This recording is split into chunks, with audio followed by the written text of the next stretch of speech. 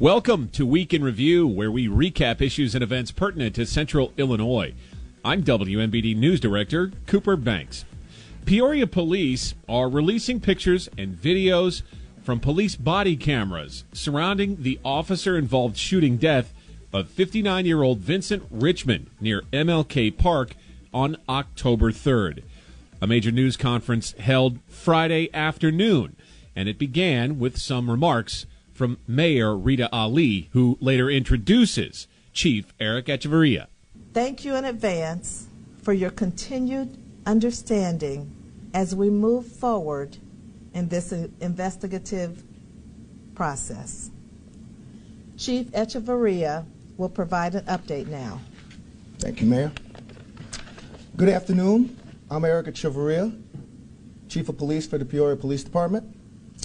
And today we want to provide facts about the incident that occurred on Monday, October 3rd, involving Mr. Vincent Richmond. Before we get started, I want to thank the community, leaders, and clergy members who have supported our department and maintained communication almost daily. In addition, our department continues to grow closer to our community members during the many frequent calls and visits throughout this process. Thank you for your support.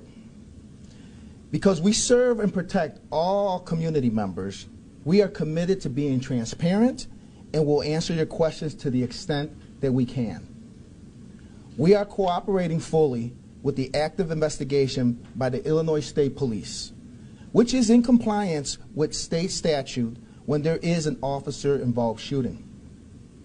Therefore, we will not be able to provide details that could impede their investigation.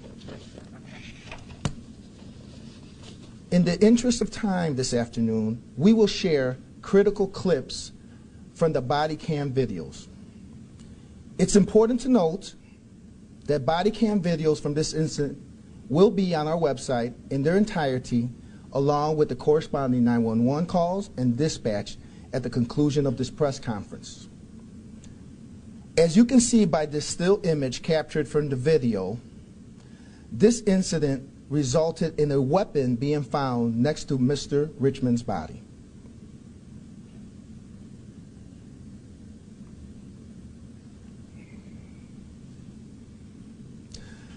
This incident started with a ShotSpotter alert at 10:06 in the evening. When responding to ShotSpotter alerts, our top priority is the health and safety of anyone in the vicinity of shots fired. As officers were arriving at 10:16, dispatch notified officers that there was a call in the area of Spring Hollow Lane for a man wearing a sweatsuit driving a gray Impala threatening suicide. We're about to play clips of the body cam footage, but first we want to show you these still images taken from the video because it's hard to distinguish when the video is playing in real time.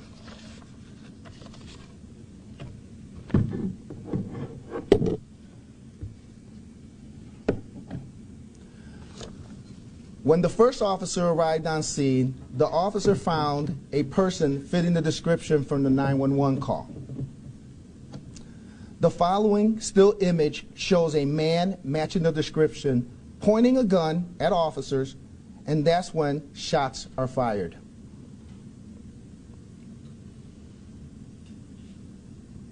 As more officers arrive on scene, there is a pause in gunfire until you see in this still image Mr. Richmond attempting to get up, ignoring officers' commands to stay down.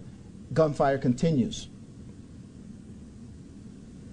Here is the real-time video of what we just described.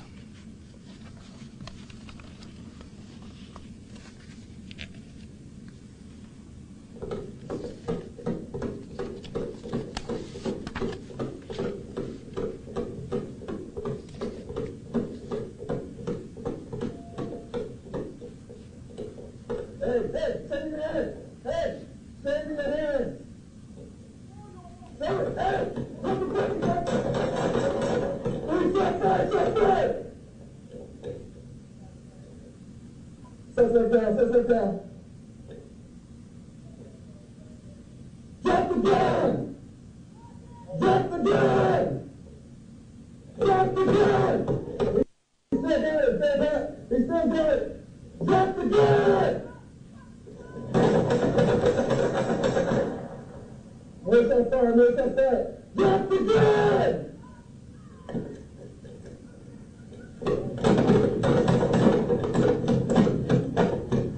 Drop the gun! Drop the gun! We're ready, we're ready.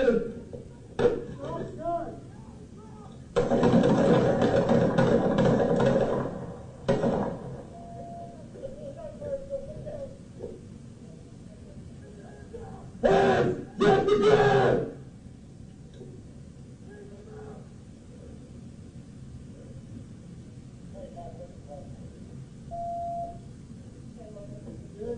I'm good, we're good. We're good.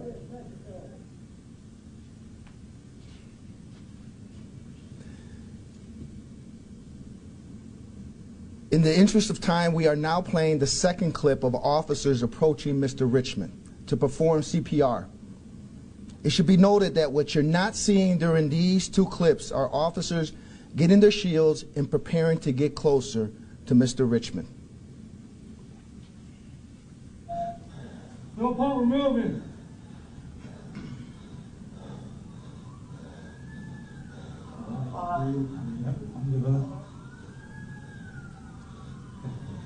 Sir, if you hear this, keep your hands up.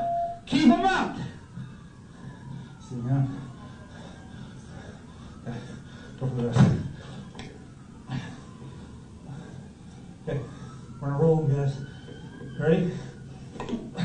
Grab it. Leave the gun there. Leave the gun there. Let's move him over. Get him away from the gun. Handcuff him up, and we'll start CPR.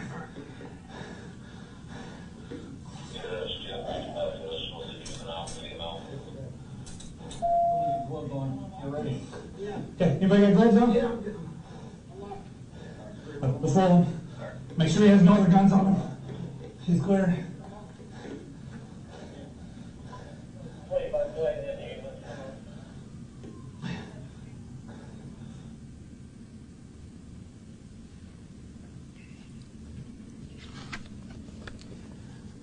Again, all body cam videos we have from this incident in their entirety, along with the corresponding 911 calls and dispatch, will be on our website at the conclusion of this press conference. The officers involved are Officer Candace Philpott, 17 years of service, Officer Christopher Heaton, 9 years of service, Officer Danny Marks, 6 years of service, Officer Andrew Fuller, 2 years of service. The next steps are that the Illinois State Police will conclude its investigation and turn that material over to the State's Attorney's Office, which will then announce its recommendation. Until then, we are very limited in what we can say right now. We will entertain a few questions. Can you spell the names of those 4 officers, please? We will hand you a document that has that information. Andy. I noticed that the officers had shields, the officers were putting on gloves, the officers tried to do CPR, the officers were searching him. What is the procedure from start to finish when an officer finds the person who has been shot? What is the proper procedure that you guys are trained on to do that? Please. First, I'll remind you of the clip that you saw there of Mr. Richmond pointing a gun at my officers. When a situation like that occurs, and it's a rapidly developing situation, when our officers go up, safety is paramount. Changes to the so-called cashless bail provisions of the State Safety Act are nearly reality now. Both the Illinois House and Senate have approved the so-called trailer bill making changes. Here's a little of the debate that happened Thursday in the Senate chamber in Springfield. Is there further discussion? Senator Anderson. Thank you, President. To the bill. To the bill. So I want to lay out a couple things here, mostly for the public that's listening and the media that's here. mostly the process or lack thereof and the politics of this bill in particular. 2 years ago, I did a Facebook Live at about 5:30 in the morning, and I laid out all the things that were bad about this bill.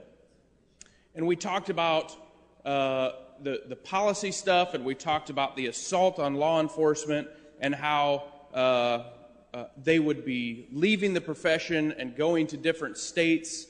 And what we got called by the other side was we were called fearmongers. That's not true. You're fearmongering. And to the media, not all of you, but a lot of you were culpable in that. I was directed by a member of the media, and I wish I could say his name, but I won't, told me, that's not true. You're fear-mongering. You're fear-mongering. Well, guess what? We're here today to address the stuff that we were accused of fear-mongering about. Because it's true. And I'm going to tell you, I'm going to give you a little prediction about how it's going to go from here. You pass bad policy. We pointed out. You call us fear-mongers. Now, people are on to you, and you say, oh crap, we better fix that. Senator never had any intention of ever coming back and doing anything with this bill until the public was finally on to you. And you're like, oh crap, we better fix it. I'm telling you right now, the things that Senator Bryant, Senator McClure, Senator Rose pointed out that are issues with this bill, guess what? Tomorrow we're going to be accused of fear-mongering. 1, 2 years from now, we're going to be right back here fixing that. You guys play a dirty game, and we're on to you. And the public's on to you too. And this is just one more example of how you and your leftist policies are driving a once great state into the ground. Further discussion, Senator Bennett. I don't know how to follow that, but to the bill. To the bill. Mr. President, I have a lot of respect for my colleagues on the other side of the political aisle, but I have a hard time respecting the arguments that have been put forward here today. Some of those that have said, well, first of all, that every single one doesn't start with this amendment, but begins with a time travel back 2 years about a bill that we're not voting on today, and their issues with how late they had to stay up, or how many pages they had to read, or what the process was for an entirely different bill, and whether or not they were invited to the party. The fact is, we have a bill in front of us that we have tried to hear from our colleagues on both sides of the aisle, from those in our communities, that said, we'd like to see these things addressed in this bill.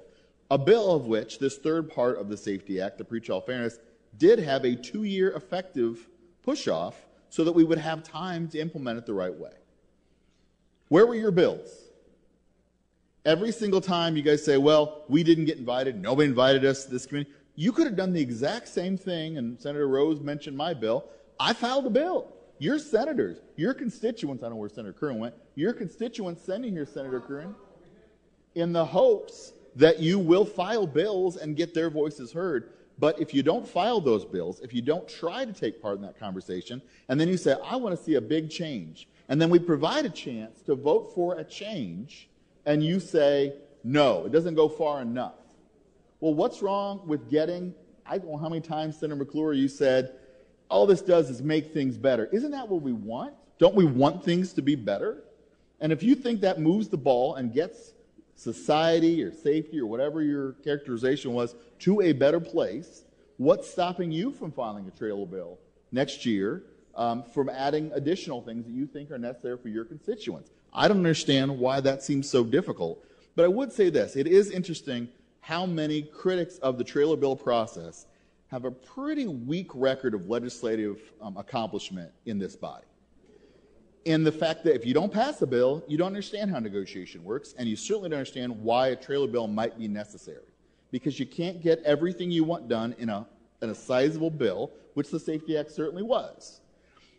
But the idea that, well, this bill must not be perfect because it needs trailer bills. There is no legislation that's perfect. Further discussion. Senator Bailey. To the bill, please. To the bill. You know, 2 years as a state representative and 2 years now as a senator, I believe today culminates, in my opinion, the most frustrating and disgusting, embarrassing day in Illinois history. It's a slap in the face to every voter. It's a slap in the face to every business owner. It's a slap in the face to every police officer. It's a slap in the face even to our state's attorneys, who obviously don't have a voice here. You know, the campaign trail was obviously mentioned, and we've brought that up before, and to my colleague Senator Anderson's comments. I believe this particular motion and movement right here will be the catalyst to true change in Illinois until the people finally figure out what's taking place here. And I've already made the comment of no public exposure here in the Senate chambers, which is quite frustrating, that the public can't see and be a part of what's taking place. That's a problem. And when we exclude the people from the process, we've got some rough days coming ahead of us, and those days are coming. This bill needs put aside, and we need to truly start over again, as I have suggested for a long time now, and truly bringing people together and showing the people of Illinois what truly can be done, and ultimately showing the people of this nation. But I am ashamed. I'm glad it's the last day of session for 2022, because what we're witnessing here is wrong. Further discussion. Senator Sims. Thank you, Mr. President, ladies and gentlemen of the Senate. To the bill, Mr. President. To the bill. I can only chuckle, Mr. President, because the hypocrisy in this chamber is laughable. The hypocrisy of my friends on the other side of the aisle is, if you want to talk about disgusting, let's talk about the way that you will not participate in the process, but then demean the same. Let me, for a moment, Mr. President, as Senator Peters, the sponsor, and let me first thank Senator Peters, Senator Bennett, the advocates who came to the table to fight for a better criminal legal system, one that invests in communities. When we had a comment from one of my friends on the other side of the aisle about being driven out of the process because we don't invest in them. Where were my friends on the other side of the aisle when we were passing investments in law enforcement in the 2020, in the fiscal year 23 budget, in the fiscal year 22 budget, and before? Where were my friends then? Then there was a contention, Mr. President, that there was never a plan to do the process what we are taking up today. It is just not true.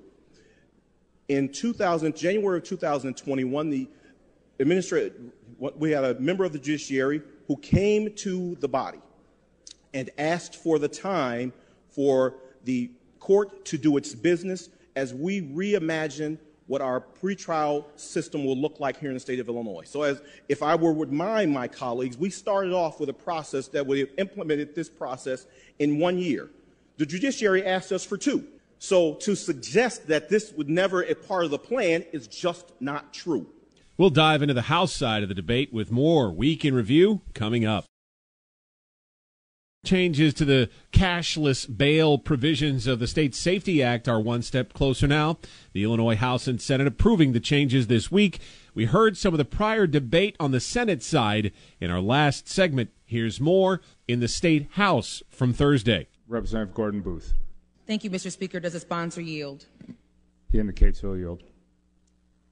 Chairman Slaughter, a lot has been said this evening, and I'd like to reset the table for a moment. And if you could be very specific, I think that would be helpful for this body. As you pull together this trailer that you committed to continuing to work on when you passed this legislation in January of 2021, you've done so in a manner in which that brought people from all over the state, from both sides of the aisle to the table. Would you be willing to share specifically who was at the table from the State's Attorneys Association? Sure, and thank you, Leader. DuPage, State's Attorney Bob Berlin was at the table, who we all know represents the other side of the aisle. We also had Jamie Moser, State's Attorney Jamie Moser from Kane County, as well as State's Attorney Julia Reitz from Champaign County. Was there always agreement, Chairman Slaughter, on the path forward, or was there compromise made along the way in order to bring this piece of legislation together? Well, what I'll say was there's extensive, robust discussions, extensive negotiations, and so with the focus of balancing out both public safety as well as reforms, it was indeed a process, and we got there in regards to what we have here, dare I say a collaboration, but a product that does represent the wishes and the objectives of the advocacy on both ends of the public safety spectrum. Chairman Slaughter, there was a lot said about victims and the support of victims. Would you be willing to share with the body specific victims organizations and domestic violence organizations that are supportive of this policy? Sure. If you give me 1 second.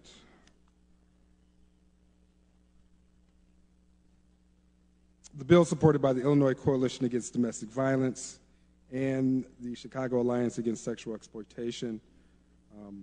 Both of these organizations at the table crafting their desires within a lot of these provisions, really supporting the notification aspect that they're going to get from the courts in regards to their issues. And then also what we're doing is streamlining this process so that we are able to rework our court system to handle more of these serious, more violent offenses that unfortunately do occur as the domestic violence. Thank you for that clarification, Chairman Slaughter. To the bill. As you've heard from Chairman Slaughter, there's a lot of work that's been done on this policy that, contrary to popular belief, happened long before memes started floating around on social media. Chairman Slaughter stated in January of 2021 that he would continue to work on this legislation, and he made that promise and he kept that promise. He has continued to bring folks from all sides of this issue, whether it be the advocate community, the law enforcement community, to have really important and at times very difficult conversations.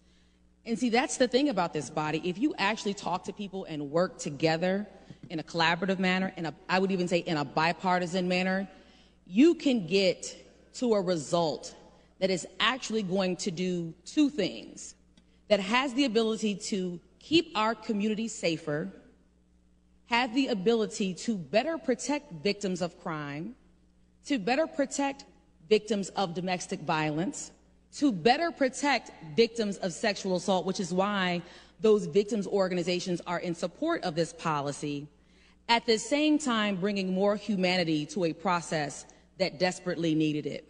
The fact of the matter of it is, there is nothing that comes through this body that is perfect. But what we always strive to do is bring progress to the people that we all serve. I want to thank Chairman Slaughter for all the work that you have been doing, that you committed to do. I'd also like to thank Chairman Gon Gershowitz, Representative Vella, Chairman Buckner, Leader Manley, and Representative Delgado for their steadfast work. Thank you, Mr. Speaker. Would the sponsor yield? Indicates he'll yield.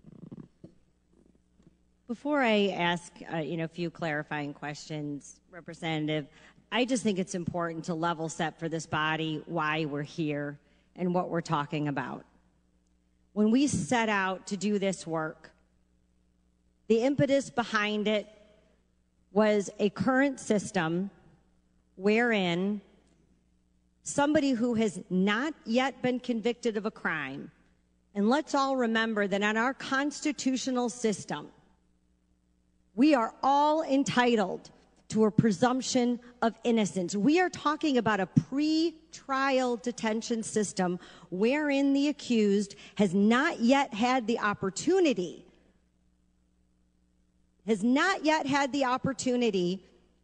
to have the state's evidence tested. And the reason why we have a constitutional guarantee in our system is it protects every single one of us. Every single one of us. Equal justice under law should mean something. We are here because a system wherein somebody's detention pre-trial is determined not based on whether they are a threat to the community, but whether or not they have enough cash to bail out of jail is one that has been deemed manifestly unjust. That's why we are here. So as a level set, let's remember where we started. We started to do the work to ensure that equal justice under law means exactly that. That you don't have somebody bond out because they have a wad of cash in their pocket or because they have enough money in their bank account while somebody else is in jail simply because they're poor. That's why we're here. And so I just want to commend my colleagues who had the courage to do this work, who had the courage to challenge the status quo and say that we will not continue to support a system that is manifestly unjust. That's where we start. So 2 years ago, we embarked on one of the most complicated pieces of legislation that this body will undertake, and I am incredibly proud of the work of my colleagues to get it right over the last 2 years. We are now at a point where we have a bill where both the proponents, the advocates, and law enforcement are all neutral on the bill. So I just want to ask a couple clarifying questions with that spirit in mind. Representative, for those offenses under the detention net, what would be the standard through which a judge would make a determination whether or not somebody is detained pre-trial? What is that standard? Representative, and thank you for your leadership as well. We didn't want all offenses to be detainable because we continue to see those race disparities in New Jersey. And when you look at those lower level offenses, those race disparities were even more pronounced and more prevalent. And so that's what we're doing in creating of a bifurcated dangerousness standard where how it will be applied will depend on if the offense is violent in nature or not. With those nonviolent offenses, we would need to prove to a higher standard that particular individual is actually a threat to an individual. Perhaps little known to many in the area, but working hard behind the scenes to bring more of Peoria's youth into a place of peace, open-mindedness, and stability from traumatic upbringings so they can pursue their dreams through a better education. We learned much more about Peoria's Rise Academy on WMBD's The Greg and Dan Show this week. Rise Academy is something that has begun at the Peoria Public School, District 150. I want to talk first. We have several guests in here. The Executive Director of Rise and Director of Special Education is Ann Bond. Good morning, Ann. How are you? Good morning. I'm fine. How What are is you? Rise? Talk to me. So, Rise Academy is a program that we started about 4 months ago in Peoria Public Schools, and it's for students who are general education students in our K-4 setting, who are not finding success in their home schools, whether that be behaviorally or social emotionally.